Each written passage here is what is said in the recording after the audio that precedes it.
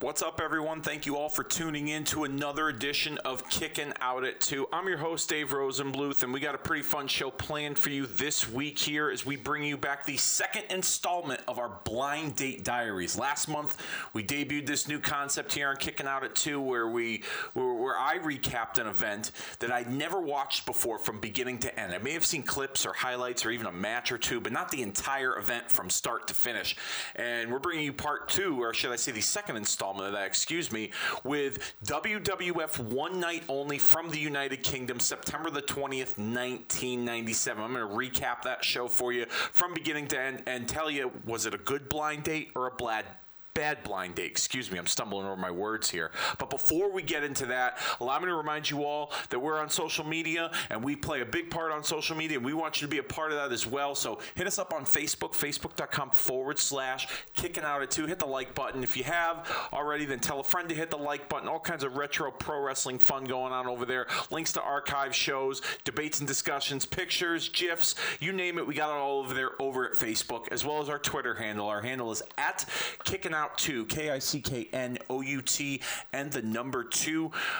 Same kind of fun over there, but a little less of a following. Trying to build that up like I always tell you. So please, if you got a Twitter and you use it frequently and you use it for wrestling, then give us a follow. We'd love for you to be a part of the Kicking Out at 2 crew over on the Twitter machine.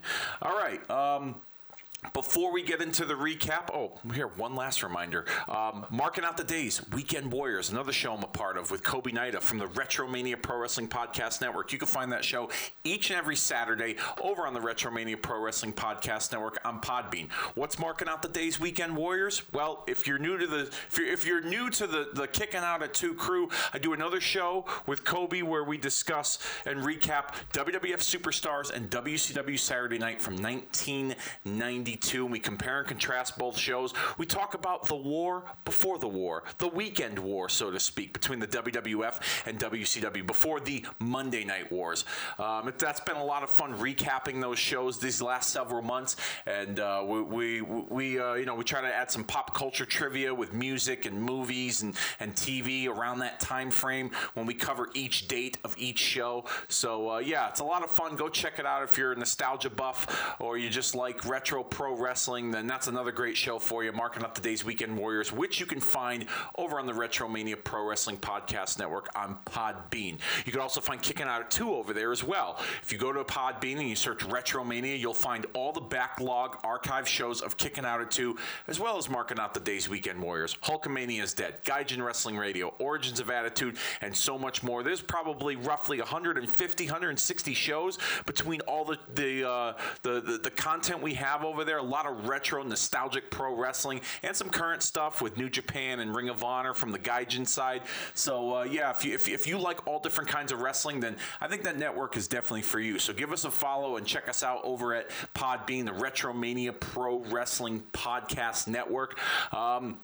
Because we're on Podbean, we also have the availability to venture into many different podcast platforms. So, for instance, if you like Google Play, or you like iTunes, if that's even still a thing by the time this recording drops, or if you like Spreaker or Stitcher, you search our shows, whether it's Kicking Out at 2, Marking Out the Days, Hulkamania is Dead, and those shows will come up in those feeds, and you can listen to them through those podcast avenues. So, like I said, Google Play, if you search Kicking Out at 2, you could find a list of Kicking Out at 2 shows through the Retromania Pro Wrestling Podcast Network, because Kicking Out at 2's official home is over there at Podbean on the Retromania Pro Wrestling Podcast Network. I still got a feed over up on SoundCloud.com, so you can search Kicking Out at 2 over at SoundCloud.com. You can find all the backlog archive shows and everything up to date over there as well.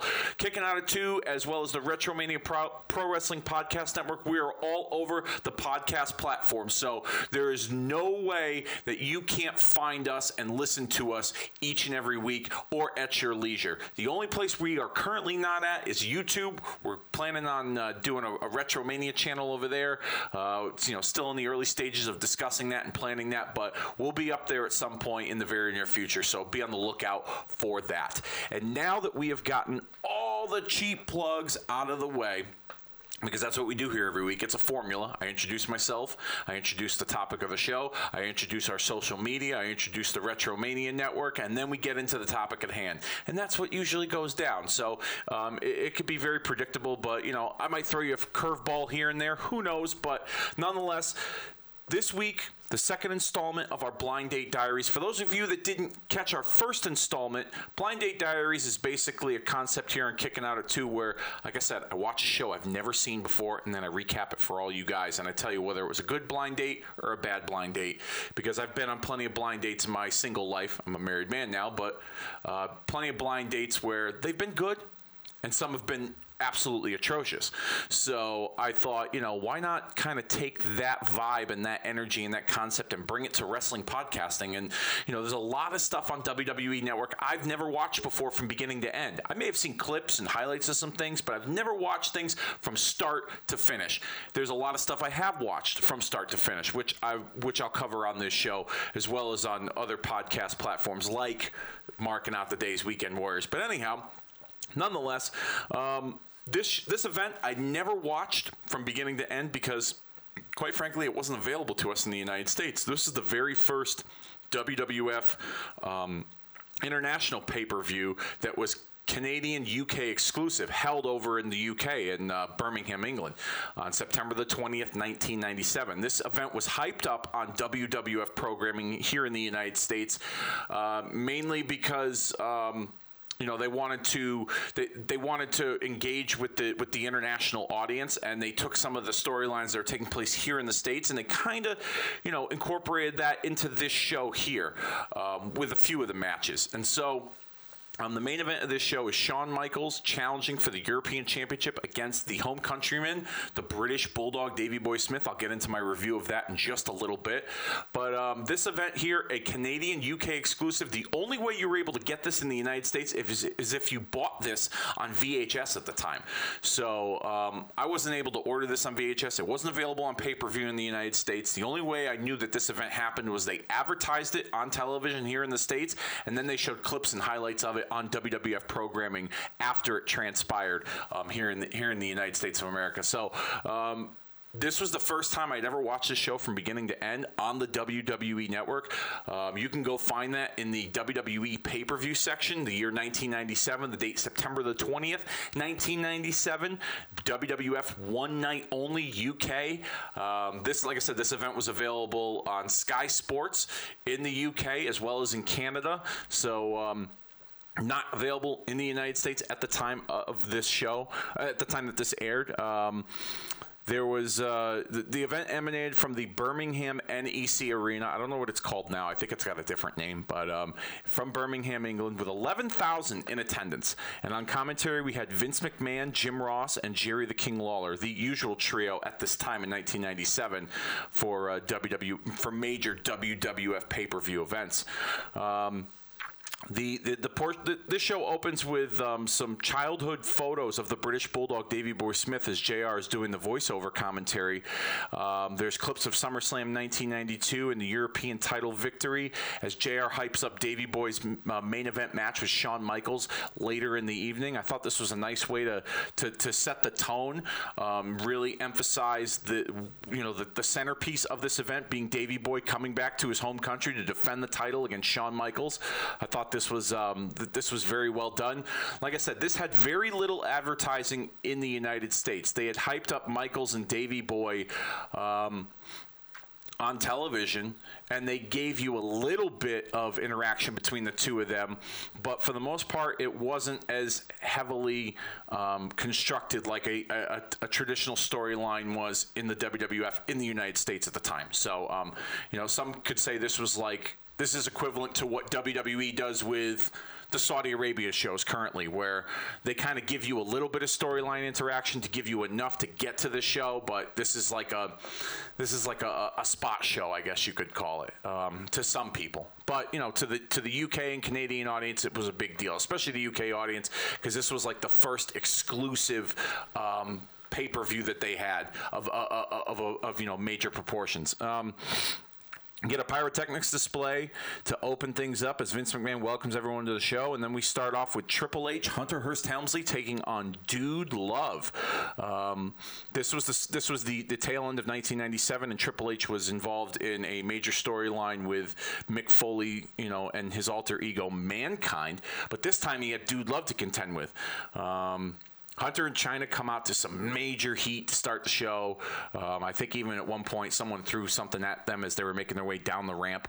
And then we get to Dude Love cutting a promo in the backstage area before he makes his entrance.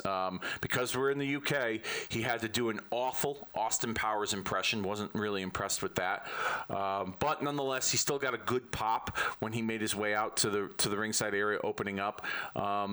This was a fun match. I liked this opener. I was surprised because, the Dude Love character wasn't very physically intimidating and imposing like the Mankind character was, and of course his other alter ego from WCW, Cactus Jack. The Dude was more finesse, but in like a very comedic way. And he took control early on, with the crowd really eating it up.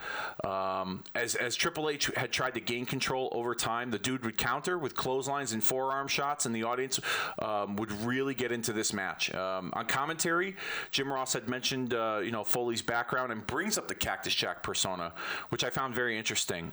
First time I could probably recall hearing this, because at that time in 1997, they didn't bring up Cactus Jack. And the history of that character from WCW. They just brought up Mick Foley's childhood, and you know how Vince likes to do it. He takes a guy and he brings him in from another organization who may have made a big name for himself, and he puts his own twist and spin to it. But this was interesting that JR brought up Cactus Jack. Several times throughout this match, for the majority of this match, Dude Love had been capitalizing and working on Hunter's arm, with Hunter trying to counter, and Dude Love out-wrestling Hunter, which was very surprising to see. At one point, he even applied a modified version of the Indian Deathlock, which I didn't expect to see. But then again, this is a Dude Love character that's different from the Mankind and the Cactus Jack characters, where Mankind and Cactus Jack throw caution to the wind, and they're big brawlers, and Dude Love is like, I guess, paying homage to Shawn Michaels in many ways, being a heartthrob character that can wrestle technically. Even though it was done in a comedic fashion, the Dude wrestled differently, which I thought was which was very genius on Mick Foley's part to really differentiate those characters. Dude would kind of bring a little bit of Mankind and Cactus Jack into this match as he hung Hunter upside down in the corner and nailed him with that forearm drop to a big pop. Like I said, very similar to Cactus Jack and Mankind. And then, he would go for the sweet shin music. Hunter jumps out of the way and then runs to the outside, but then the chase begins as Hunter runs around the ringside area. Referee gets distracted, and Dude runs into a clothesline from China. And this is where we see Hunter kind of gain full control. He gives Dude Love an abdominal stretch while holding the ropes. Referee catches him using the leverage and breaks it up, which leads to a shoving match between the two. The crowd popped huge for it, huge, especially when the referee put his hands on Hunter because he was not backing down. The Dude would end up making a comeback and delivering a bulldog for a 2 count. Hunter then reversed it with a swinging neck breaker, and he would then go for a pedigree, but Dude would counter with a slingshot into the corner. After that, Hunter goes up to the top, but Dude counters with a top rope arm drag, which was another surprising thing to see from Dude Love. But like I mentioned earlier, and I'll say it ad nauseum, this was a different character than the other two. And then Dude Love delivers a sweet shin music DDT combo for a 2 count, but Hunter's foot is on the bottom rope thanks to China. He would then recover and nail another pedigree to Dude Love for the victory at 12 minutes and 51 seconds. Like I said, I like this match. This was a fun opener. I thought that these two guys really got the crowd into it, and a great way to start this show here at One Night Only. Next, we go to a pre-tape with fans being interviewed, giving their predictions for the main event between Shawn Michaels and the British Bulldog. The majority, obviously, in favor of the home countryman, the British Bulldog, Davey Boy Smith. If there were any fans that were in favor of Shawn Michaels and giving their predictions, they were mainly females, which wasn't surprising. Michaels had a large following with a female audience, whether he was good or bad. The girls loved him. We then get Sunny making her way down to the ring for the guest ring announcer spot. JR thinks that Sunny is a Spice Girl, which I thought was very interesting, which is a funny remark nonetheless. Sunny then hypes up the crowd and introduces the participants of this next match, which would be Leif Cassidy, who we all know as Al Snow. This is before he took on the Al Snow persona, taking on Tiger Ali Singh. Tiger would then get the mic as he made his entrance into the ring, highlighting his heritage and noting that he is a proud Asian Canadian, which the crowd booed him for, which I thought was rather interesting. And I thought he was supposed to be the babyface in this match. Tiger would then say he wants all the children of the world to stay drug-free. Thanks, Tiger. I appreciate the public service announcement. He claims to be a true messiah and will set the wrestling world on fire. Then Tiger Jeet Singh, his father, who accompanied him to ringside, cuts a promo in their native language, to which nobody understood. And then, very 1997 of Jerry Lawler to make the remark that Tiger Jeet Singh looks like a New York City cab driver. Something that I'm sure wouldn't be very kind to folks of that heritage in 2019. But nonetheless, Tiger's promo was very vanilla. This seemed to be a back and forth match, very slow, methodical pacing. Crowd wasn't really into this match, I think, because they didn't really know who to cheer for. These two guys were just kind of thrown together. Not a match that was hyped up on WWF television by any means, but I think they were trying to introduce Tiger in a major way. I remember he was part of the SummerSlam pay-per-view a few weeks prior, where just about a month before that, I should say, where he was sitting in the crowd with his father. But they just didn't really capitalize on this debut of sorts for Tiger.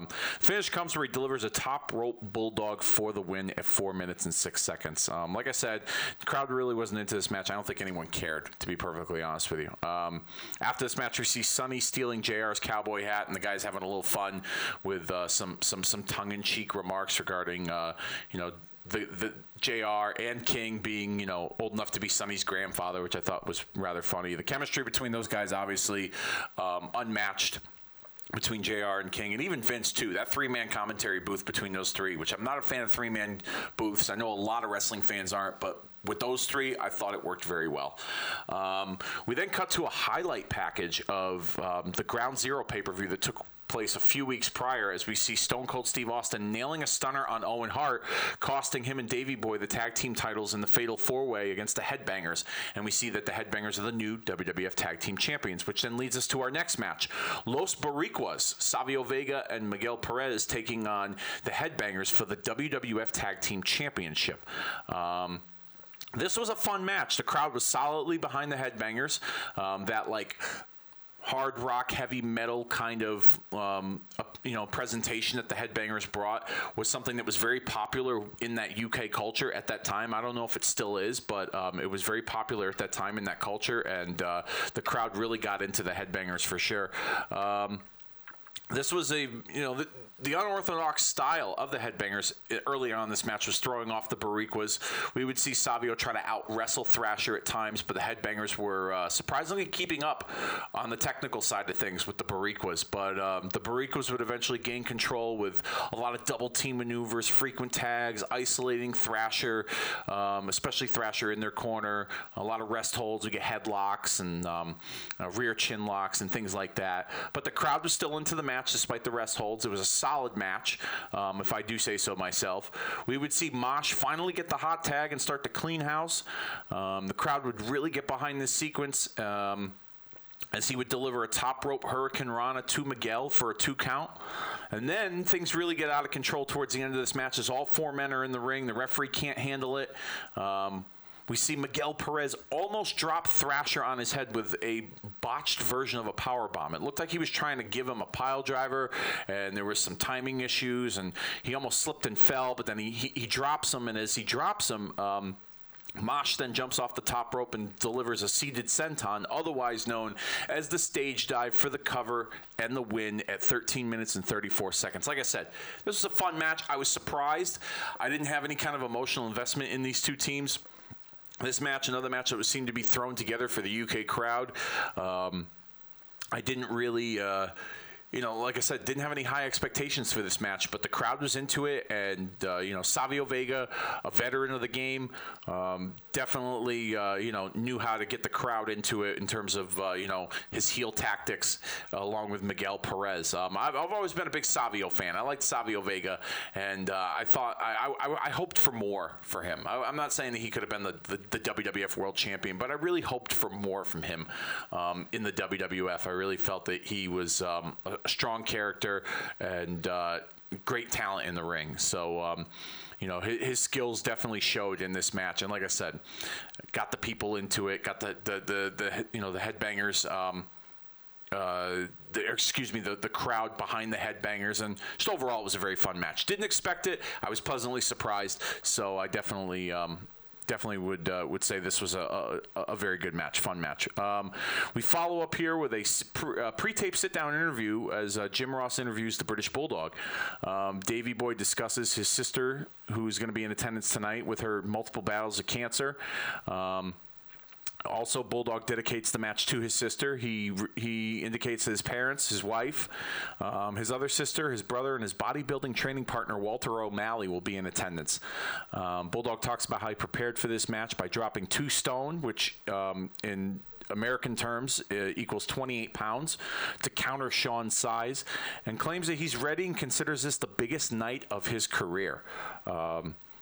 Very cool. I wouldn't say a great interview, but a nice touch to really give you like a personal attachment to Bulldog heading into the main event. I'm sure in one form or another, unfortunately, everyone in life knows someone or has been affected by someone that they know with cancer. So therefore, it kind of, that kind of tugs on the heartstrings a little bit when Davey Boy says that his sister's going to be there in attendance. She's been battling cancer, and people can relate to that, get behind him, and especially being in his home country, they were really laying it on thick for the British Bulldog, Davey Boy Smith, as the number one baby face going into the match with Shawn Michaels, which I thought was a nice touch. It wasn't overkill in my opinion.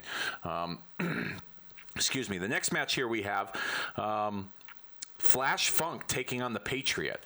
The Patriot was a new character in the WWF at the time. He had come in and went straight into a rivalry with, the Canadian hero, Bret the Hitman Hart. And so the UK audience doesn't really take too kindly to the Patriot when he makes his way out to the ring. Vince called it a mixed reaction, but obviously, in my opinion, as a viewer watching this back, it was definitely not mixed. They did mention his recent issues with Bret Hart, who Vince claims is a UK favorite. We see a handshake from both men to start the match. Lots of times, Patriots' offense in this match would garner a negative reaction. Flash Funk, a.k.a. Too Cold Scorpio, would be the de facto babyface. The commentators, I will say, they did mention the negative reaction, trying to explain why the Patriot isn't beloved all over the world, which I felt like was some covering up. It was something I felt like it was on the fly. Vince said it was a mixed reaction. Then you hear the overwhelming chorus of boos, and now they kind of just, they, like I said, called an audible and tried to cover up the situation. The majority of this match was very back and forth. At one point, they even tried to in mid-match switch Flash Funk as the heel, and Patriot would make a babyface comeback. Didn't seem to work. Crowd really wasn't into it. I did find this interesting. I've never seen this move before, or either that or I just wasn't paying attention. But Patriot delivered an atomic drop side suplex combo. Which I never saw before. That was an interesting move. Nothing too flashy, but just something that caught my eye. Never saw that before. Like I said, back and forth between the two as they're both trying to get the crowd into this match. Very unsuccessful at best. Probably the highlight of this match is when Funk goes for a moonsault. Patriot puts up his knees, and then Patriot nails Flash Funk with a full Nelson slam, otherwise known as the Uncle Slam, going with his patriotic theme, for the win and victory at 8 minutes and 47 seconds. Like I said, nobody really seemed to care about this match, and even at times in this match, it seemed like both guys, they just didn't mesh well. They didn't click. There was no issue between the two of them. Another thrown together match. We then move on to the LOD in a pre-tape promo, hyping up their match and establishing their history with the Godwins. This is one match. This is the first match on this card, or I should say the second match, where we have two teams that have established history with each other, a rivalry that has played out on television on WWF programming going into this pay-per-view, being that it's a UK exclusive event, UK-Canada exclusive event.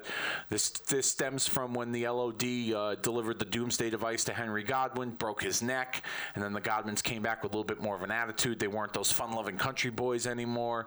And then they had their match at SummerSlam. LOD would win that. So it was basically a typical promo from the LOD, hyping up their match. They would make their entrance, and the UK crowd definitely delivered a Road Warrior pop. That's the phrase that is used when describing pops and reactions in wrestling. This match here was very slow paced between both teams, but a physical match nonetheless. Nothing really scientific about it. The finish would come when we would get a Legion of Doom Doomsday device on Phineas for the win at 10 minutes and 42 seconds. The camera would then cut to Jerry Lawler and Vince, who would then intro JR for an in-ring interview with Ken Shamrock, who comes out to a mixed reaction. JR indicates that Shamrock isn't cleared to compete at this event. And then they show why, as there's a clip of how he got injured in a match with Farouk on Monday Night Raw in a Intercontinental Championship tournament match. It was a spinebuster by Farouk, causing Shamrock to cough up blood. Shamrock would then claim that he's disappointed that he can't wrestle, but that he's coming back and he's not done yet. Typical babyface promo here. Shamrock did claim to have gotten a good reaction from the crowd, but as a viewer watching this, I do beg to differ. It was a mixed reaction nonetheless. This crowd really plays a big part in the show, as you'll kind of get the ongoing theme in these next several matches. We then see Rockabilly, otherwise known as Billy Gunn, make his way down to the ring to confront Ken Shamrock, claims that Shamrock's injuries are false, and then he insults Shamrock by calling his ankle lock a toe thing, and then he slaps him across the face, which results in a big reaction from the audience. Shamrock would then snap, apply the ankle lock on Billy. Billy taps his officials, try to break things up in the audience, kind of, I guess you could say they get in the Shamrock's in their good graces. They're solidly behind him. So I guess it took Billy Gunn as the antagonist to really get the audience behind him in this little in-ring segment here. We then cut to a locker room interview with Bret the Hitman Hart. Vince conducts it from the announcer's desk. Surprisingly, a mixed reaction when he appears on screen. I didn't expect this, because I remember in 1997, obviously Bret was beloved in Canada, but they also tried to incorporate the rest of Europe and surrounding countries as a big Bret Hart territory and a big Hart Foundation beloved part of the world in this USA versus Hart Foundation storyline. And I thought the UK was a part of it, but we saw at least when I was watching this, a real negative reaction, and I didn't really know what to make of it. I was very surprised. Vince would then discuss the match with The Undertaker later in the evening, and I think Bret kind of called an audible because he heard the reaction, because he was starting to really placate to the UK crowd, claiming that they're the best fans, and then he kind of went in babyface mode and, showed respect to The Undertaker. He was very complimentary of his abilities. And then Vince kind of throws it out there that, Bret isn't getting the reaction that he had hoped for. And, Bret then would say, maybe the audience needs to start liking me again. I don't know, which I thought was interesting. Definitely telling of the dynamic that we're expecting for that match. And then Vince would ask Bret to close out the interview if it mattered to him that the crowd likes him. And Bret says yes, and then they wrap up the interview very quickly. And we move on to our next match here. The man they call Vader. going one-on-one with Owen Hart. There would be a mixed reaction for Vader as he came out. Once again, crowd dynamic playing a part in this match as well. Here's another interesting aspect of this audience. When Owen made his entrance, he came out to a pretty good pop, and even Lawler on commentary would say, that he was confused as to why Owen got a positive response over Brett. And I thought this was interesting that JR would then remind Lawler and Vince that Owen is a longtime partner of the home countryman Davey Boy Smith, and that's why maybe the audience got behind Owen as he made his way out to the ring. We would see Owen make the rounds of high fives, saw the fans at ringside. And then he would enter the ring, and when he got on the second rope and raised the Canadian flag, the crowd was very mixed. So I don't know if it's a Canada-UK thing that was going on during that time period, but the crowd was really, their reactions were interesting during this match. It was crazy, in my opinion, when I was going back and watching this.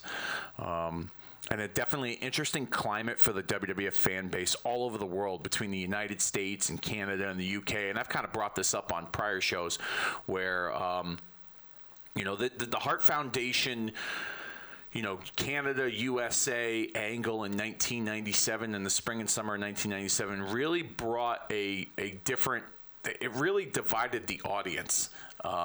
And was almost a precursor to the way the audience can get divided at times currently in today's landscape of WWE, where it was a geographical thing. It was like the North and the South, So it's very interesting to go back and watch this and see the reactions from the crowd and how fickle they were at times. Here we have, Vader's size in this match and his power opposing Owen Hart's speed and agility in this technical wrestling match. I should say, in Owen's technical wrestling ability. Both contrasting styles, they really meshed well together. We saw Vader show his power over Owen early on, and the crowd were definitely against Vader at that point. Then they started chanting Owen, which was really strange. When Owen was down and Owen was, not on the offensive and kind of playing defense to Vader's offense. Vader would then really play up his heel persona, which was very similar to what we would see in what I knew, the glory days of Vader during his time in WCW. Which would then get the crowd to be fully behind Owen. And I've said this, and I'll say it again, but Vader's best work is with smaller guys. I think Vader worked very well, and his best work were with smaller guys like Sting and Bret Hart and Shawn Michaels, and this match with Owen as well.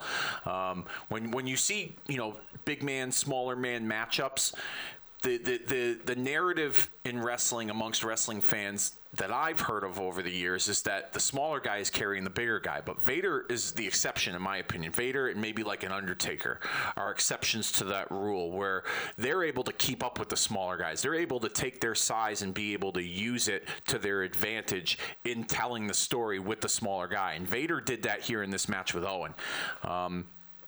The latter part of this match saw Owen counter Vader's offense with an enziguri to the back of the head, and then a sharpshooter, which saw Vader reach the ropes. During this sequence, the crowd was really hot and behind Owen for this. Commentators were getting all fired up. You could hear the passion in JR's voice. Vader would then, attempt a Vader bomb, but Owen would counter it and then deliver or counter with his knees, Then he would get up to the top rope and deliver a missile drop kick to Vader. Got a 2 count there. Then he would deliver a spinning heel kick to Vader for another 2 count. And then third time's the charm. He goes up to the top rope for a top rope cross body, but Vader countered it into a sick-looking power slam for the win and the victory at 12 minutes and 14 seconds. This is another match I did not expect to be a really great match, but I really enjoyed this match. I would definitely go back and watch this match. These two guys here, their different styles meshed really well. I didn't expect this to be anything to write home about, and knowing the history of Vader's run in the WWF, towards the tail end of it, his work was starting to was starting to suffer because of his injuries.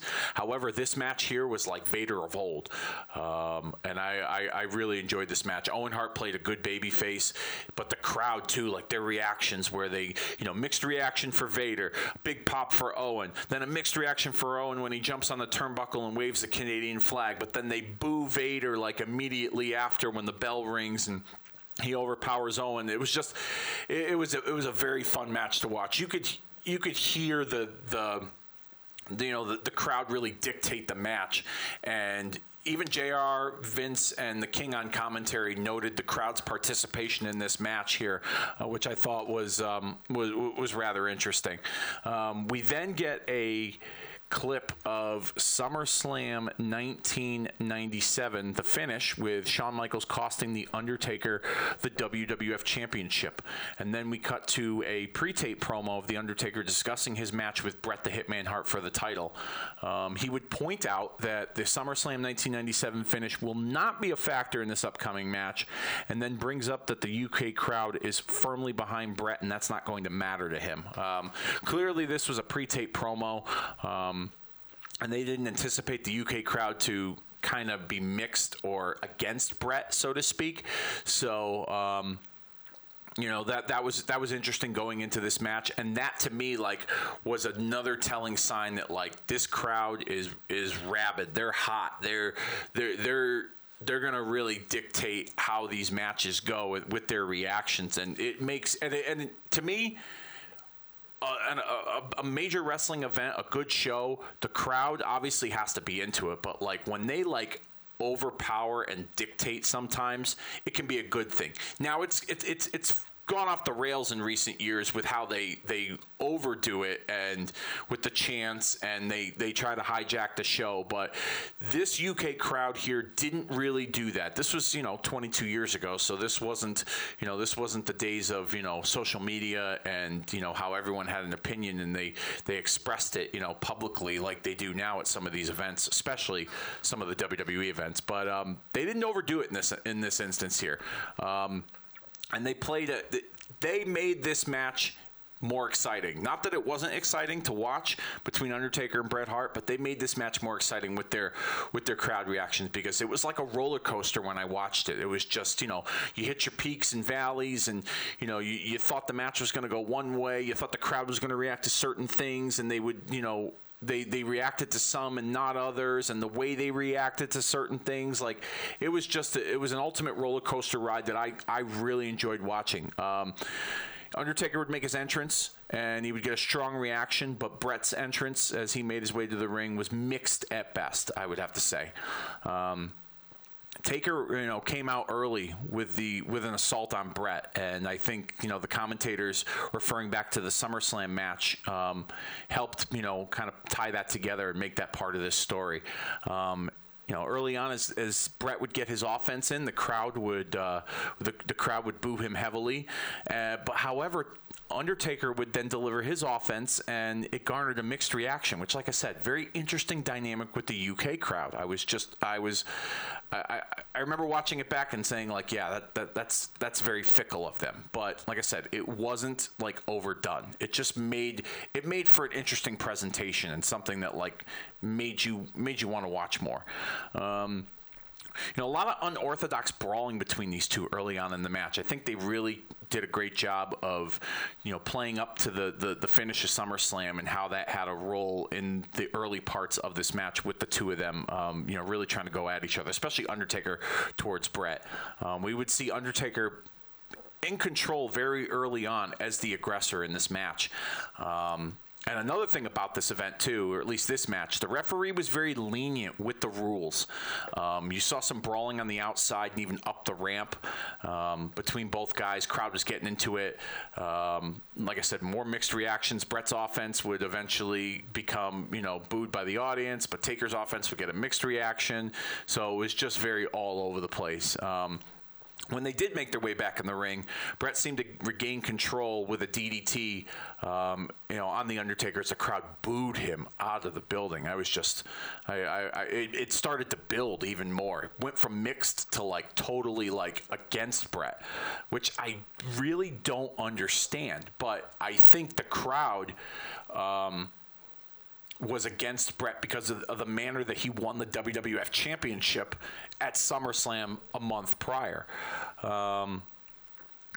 Bret would then begin to stay on top of Undertaker with his masterful technical wrestling skills. He would then begin to embrace the heel role more as the crowd would give him a hard time. But then when Undertaker did regain control on Bret, he worked on his back a lot with multiple back breakers and lower back submissions. We saw a little bit of this in the SummerSlam 1997 match. Which is a great match, by the way. We actually did a watch-along on one of our early episodes. I believe it was our second episode ever of the SummerSlam 1997 pay-per-view. So you can find that in the archives at the Retromania Pro Wrestling Podcast Network, as well as SoundCloud.com and all other podcast platforms available.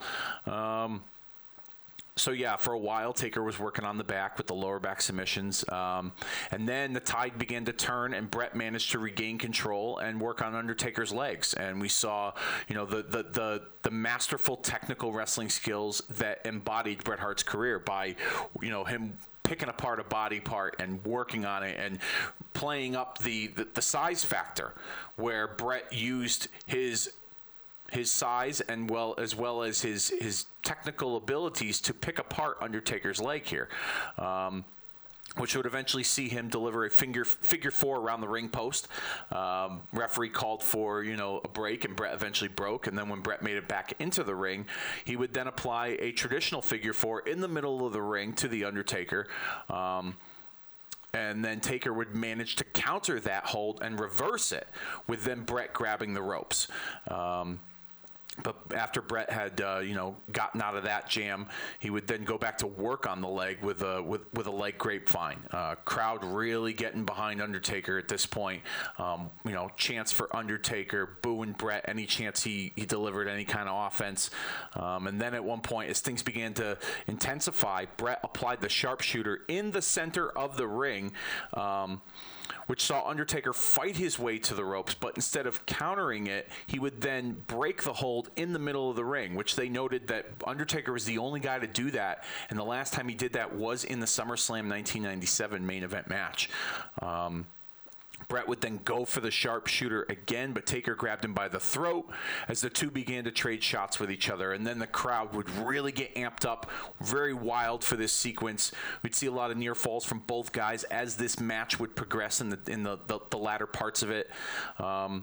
Things, like I said, got hot and heavy as the match would go on, and we saw Bret go for the ring bell to nail the Undertaker, but Taker reversed it with a boot to the face. Then Taker would grab that ring bell and go to nail Bret, but the referee took it away. And as he took it away, Bret took advantage of the Undertaker with a chop block to the back of that leg he was working on. Once again, the psychology there with Bret working on that leg and trying to, chop down the big man. Great stuff there. Bret would then go for his signature, second rope leg drop onto Undertaker's leg, but he sent flying over the top rope and into a cameraman, which you didn't see a whole lot of that. The talents interacting with the cameraman. Usually those were accidents, and this was another case of that. Taker then makes his way outside and sets Bret into the ring steps, which gets a big pop from the crowd.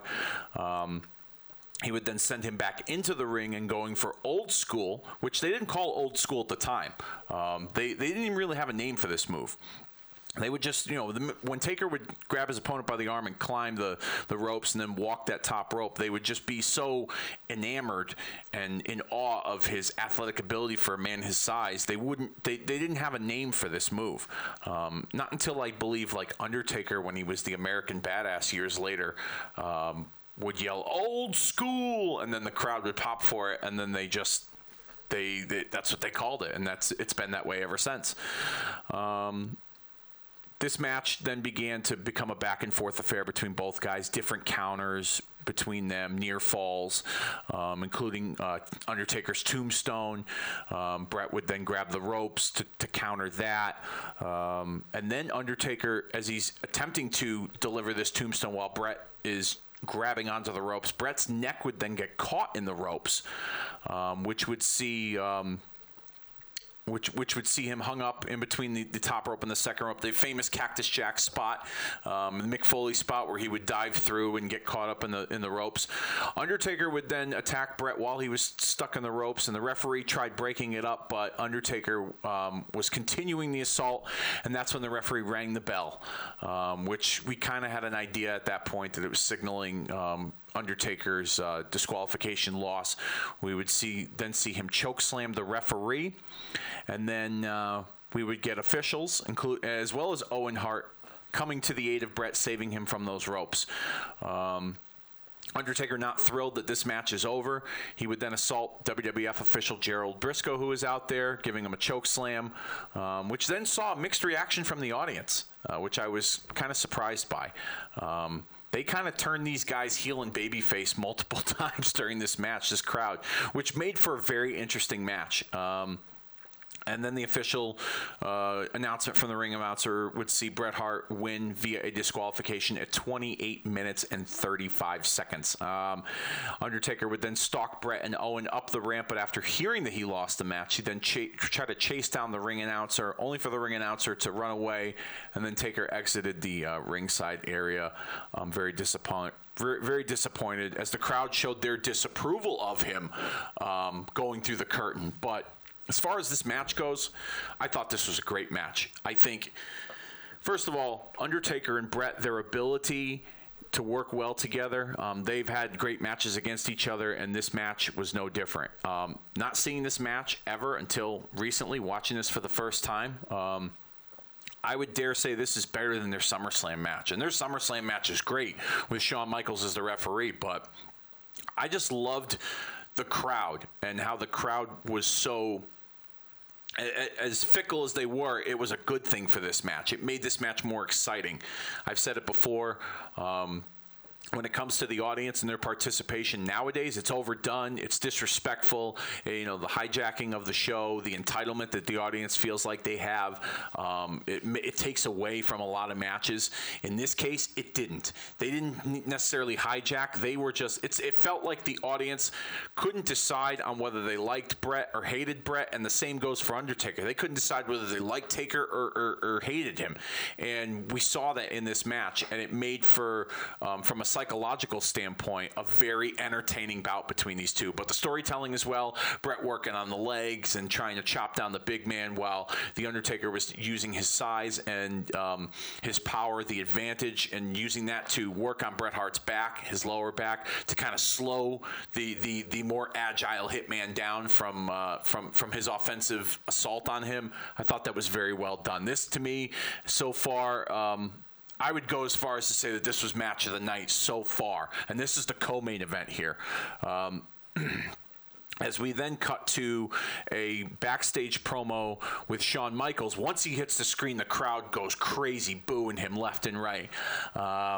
He would then, in Shawn Michaels' cocky fashion, hype himself and proclaim that, after tonight, he'll be the first Grand Slam winner in the WWF to hold the tag team title, the Intercontinental title, the heavyweight title, and the European Championship. Once he makes that proclamation, the crowd, continues with the heavy booing and the heat, and then we would see Michaels leave that backstage area, walk through the hallways, and then through the curtain to make his entrance as the heat intensified from this audience. Truly a sight to see. And I kind of talked about this a little bit on the Canadian Stampede watch party that we did with Justin and Dennis back in July. The Wedding Day watch party, which you can find in the archives over at the Retromania Pro Wrestling Podcast Network on Podbean, as well as SoundCloud.com and any other podcast platform available. Another cheap plug, because that's what we do here in Kicking Out at 2. Don't want it to be so obnoxious, but, got to plug my shit in, of course, Anyhow, I had talked about, the prospect of Shawn Michaels being a part of that 10-man tag at the Canadian Stampede. And if Shawn and Bret didn't have that locker room fight in early June and Shawn didn't go home, imagine the heat that he would have gotten going into Calgary as a part of that 10-man team. Originally, that 10-man team was supposed to be Shawn, Austin, Sid, and the Road Warriors. Those 5 against the Hart Foundation: Bret, Owen, Bulldog, Jim the Anvil Neidhart, and Brian Pillman. Just imagine Shawn Michaels a part of that team. I mean, that place, it would have been riot-like level. And when he made his way through that curtain in Birmingham for this one-night-only event, the crowd went absolutely crazy. They showered their hatred for him, and in a very traditional pro wrestling sense. There's a term in wrestling where there's heat, and then they call it white-hot heat. And I think Michaels was borderline when it came to that, because that crowd just wanted to lynch him at any chance they could. And the match didn't even start. I was surprised there wasn't more garbage thrown at him during his entrance. But the crowd was, they got into it with him, but at the same time, they were also respectful because they knew he was a performer, too, and they wanted to be entertained by it. Michaels would make his entrance down the ramp. He would, even though with the heat that he got from the audience, he was slapping some of the fans' hands, kind of high-fiving in very babyface fashion. Most of those high fives were towards the female fans because, like I said, he had a big female following. Regardless whether he was good or bad. Vince would even point that out, saying that the ladies love him, but the young males don't, which was very true during that time period. With Shawn Michaels. You then would see him kiss a couple of young female fans on the cheeks as he would enter the ring and taunt the male members of the audience. He would get his usual in-ring pyro treatment, and after he does his little song and dance, and he takes off his leather assless chaps, Davey Boy Smith, British Bulldog, arrived to a thunderous pop, accompanied by his sister, which they had, mentioned earlier in the show, battling cancer. She made her way down to the ringside area. Bulldog would then kind of send her to the guardrail where Diana and Davey Boy's other sister and his brother and other people in the family were in attendance. So, the match would then eventually begin. We would see Michael's speed and agility, that style going up against Davey Boy's power and his strength.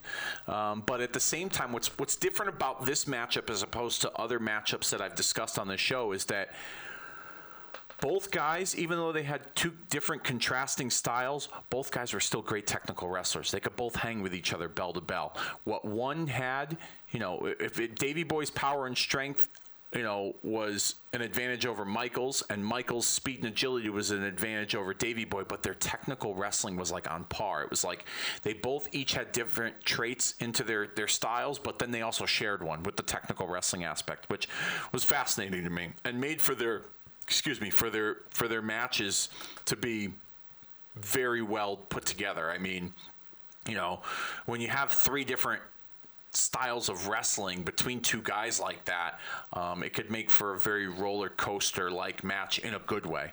And they've always had great matches against each other. The Saturday Night's Main Event match in 1992 when Michaels won his first Intercontinental title, that was a great match. I remember that match fondly. And this match here, definitely not a disappointing match, that's for sure. We would get huge Davey Boy chants, Bulldog chants to start things out.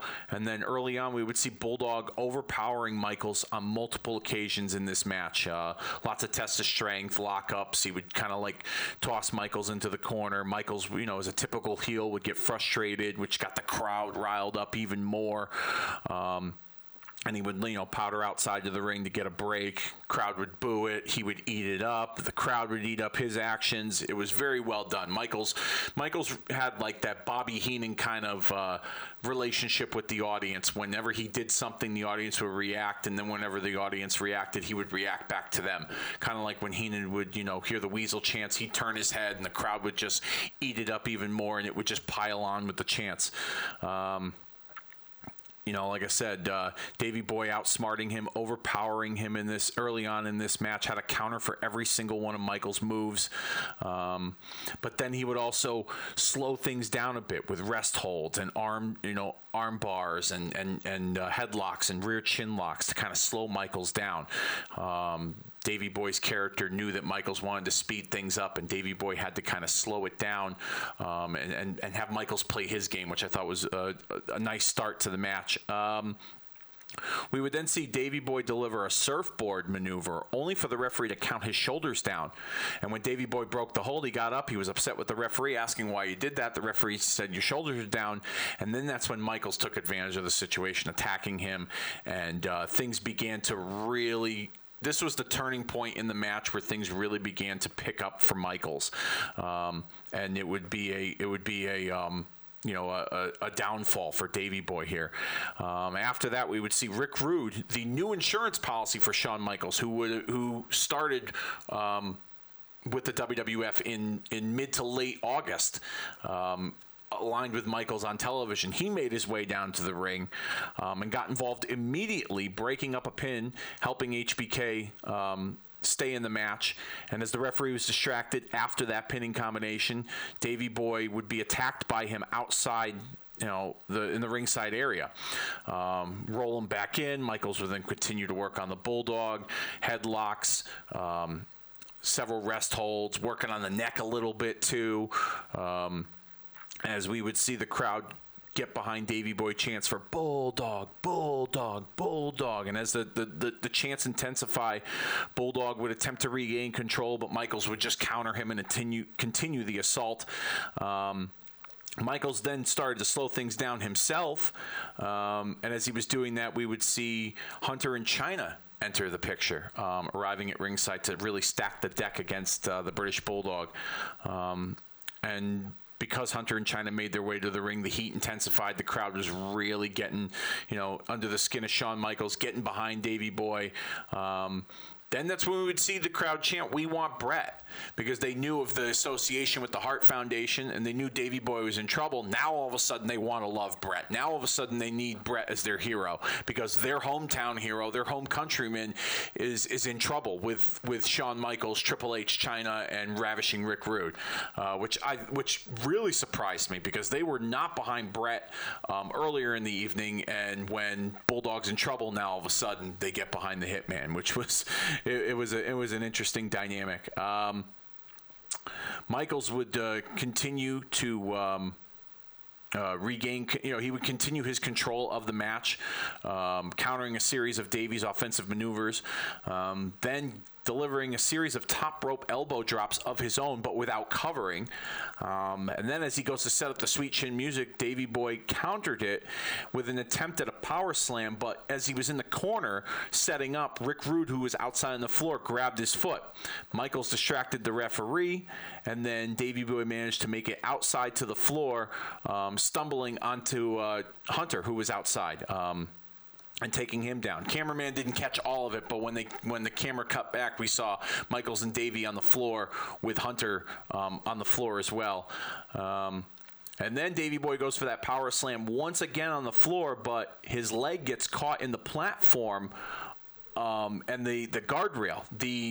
For those of you that go back and watch this event on WWE Network, there was a raised platform that the ring was being held on, and the guardrail was not at waist level, like it usually is for the wrestlers. It wasn't level with the actual floor, because the platform was, I'd say, maybe about 4-5 feet at best.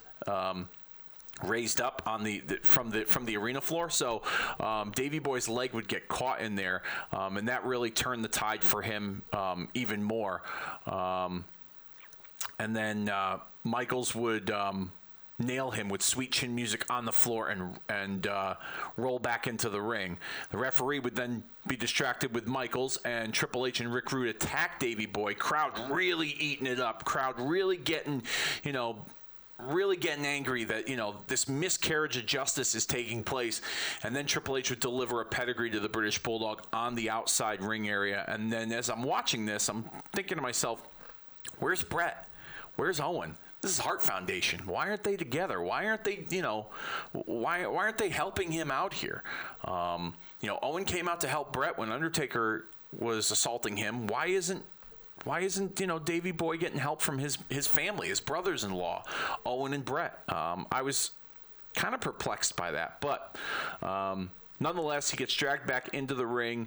Michaels would then take his Bulldog's knee brace off and throw it at Diana Hart, which got a huge reaction. The camera cut to her with the knee brace in her lap. And then Michaels would deliver a figure 4 leg lock. And as he's delivering the figure 4 leg lock, the referee has got his back turned towards Davey Boy, asking him if he wants to quit. And Michaels would use Hunter and Chyna on the outside as leverage to really crank on that figure 4. Crowd really ate that up too. Very, very smart heel tactic by Shawn Michaels, as well as Triple H and Chyna, to really get the crowd heat against them. I thought that was pretty interesting and cool to see.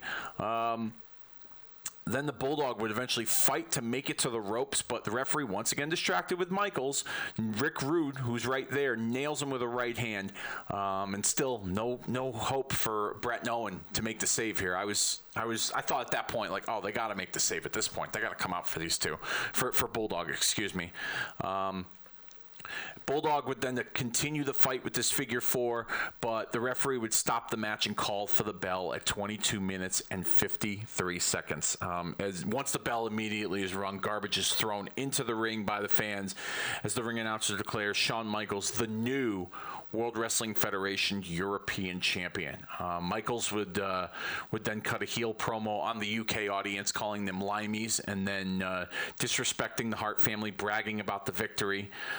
He would then taunt Diana Hart, who was sitting front row, called Diana his little sweetheart and told her to take a look at what's going to happen next as they continued the attack on Davey Boy. Diana would then make her way back into the ring, and she would rake the eyes of Michaels as he's attacking Davey Boy, but Chyna grabbed her and kind of gave her a bear hug. And as that's going on, then we finally get Owen Hart and Bret Hart making the save. The crowd is livid at this point. The ring is littered with trash. They're throwing garbage at Michaels and Hunter and Chyna. As they're going up the ramp bragging over this victory. We see them gloating on the stage as the commentators sign off, and that is the end of WWF One Night Only from the UK on September the 20th, 1997. All right. As far as that match goes, I thought it was a great match. It really delivered. Michaels was easily hateable as a heel, and Bulldog being the home countryman, like I said, they laid it on thick. Being from the UK, his sister having cancer, they bring her out to ringside. He's here to return to his home country to defend his title against the cocky Shawn Michaels. They really did a good job of playing that up. Honestly, I thought it was a great centerpiece of this show. To really sink your teeth into on an emotional level. The match itself, awesome stuff. Both styles meshed well together. Like I said, they may have two contrasting styles, but what they share is their technical wrestling ability, and they meshed all that together and it made for a great match. The involvement of Rick Rude as well as Chyna and Triple H was put together real well. Like I said, I was kind of surprised that we didn't get any Bret Owen involvement in the match until we saw it at the very end, but overall just an exciting match, an exciting atmosphere with the crowd, and I definitely really enjoyed this match. Overall, this was a fun show. There was a lot more positive than there was negative in this show. Some surprisingly good matches I didn't expect. Like I said, Vader and Owen, I didn't expect it to be a great match, but I really enjoyed it. The crowd played a big part in that, as well as the Headbangers and the Los Boricuas for the WWF Tag Team Championship. I really enjoyed that as well. And the crowd was super into just about everything, with the exception of Al Snow or Leif Cassidy and Tiger Ali Singh, as well as the Patriot and the Flash Funk match. They were all over the Patriot because he was an American character, this superhero, USA G.I. Joe type of character, but they didn't really there wasn't any real reason to get behind Flash Funk other than the fact that they didn't like the Patriot because he was from America. And in some cases, they didn't care about the match. Like I said, at times, Funk and Patriot didn't seem to click real well, and it's almost like on the fly they were trying to call audibles as to who was the heel and who was the babyface, and crowd didn't react to it the way they liked. Those are the only two negatives I could find with this show. Overall, this was a positive show. This was a fun show. I really liked it, and this is definitely a thumbs up when it comes to a blind date, and something that I'll probably revisit in the near future. I'd probably watch this again for sure. This was a very fun show. This was a good blind date. The meal was good. The overall experiences were good. Like I said, if the negatives of this blind date were those two matches, I could probably equate that to, maybe on a blind date, you know what? Never mind. Overall, fun show. Good blind date. I give this a thumbs up. And go check it out on WWE Network. It is WWF One Night Only from September the 20th, 1997. It's the first Canadian UK exclusive pay-per-view. It's on the network. If you haven't seen it, go check it out. I highly recommend it. It goes 2 hours and 54 minutes. It's definitely a fun show. So there you have it. Thumbs up on this blind date when it comes to WWF One Night Only 1997. The third installment of our blind date diaries is going to come in the month of December, as we're going to bring you ECW's December to Dismember. I have a feeling this blind date is not going to be very good. I have a feeling that I'm probably just going to enjoy the meal.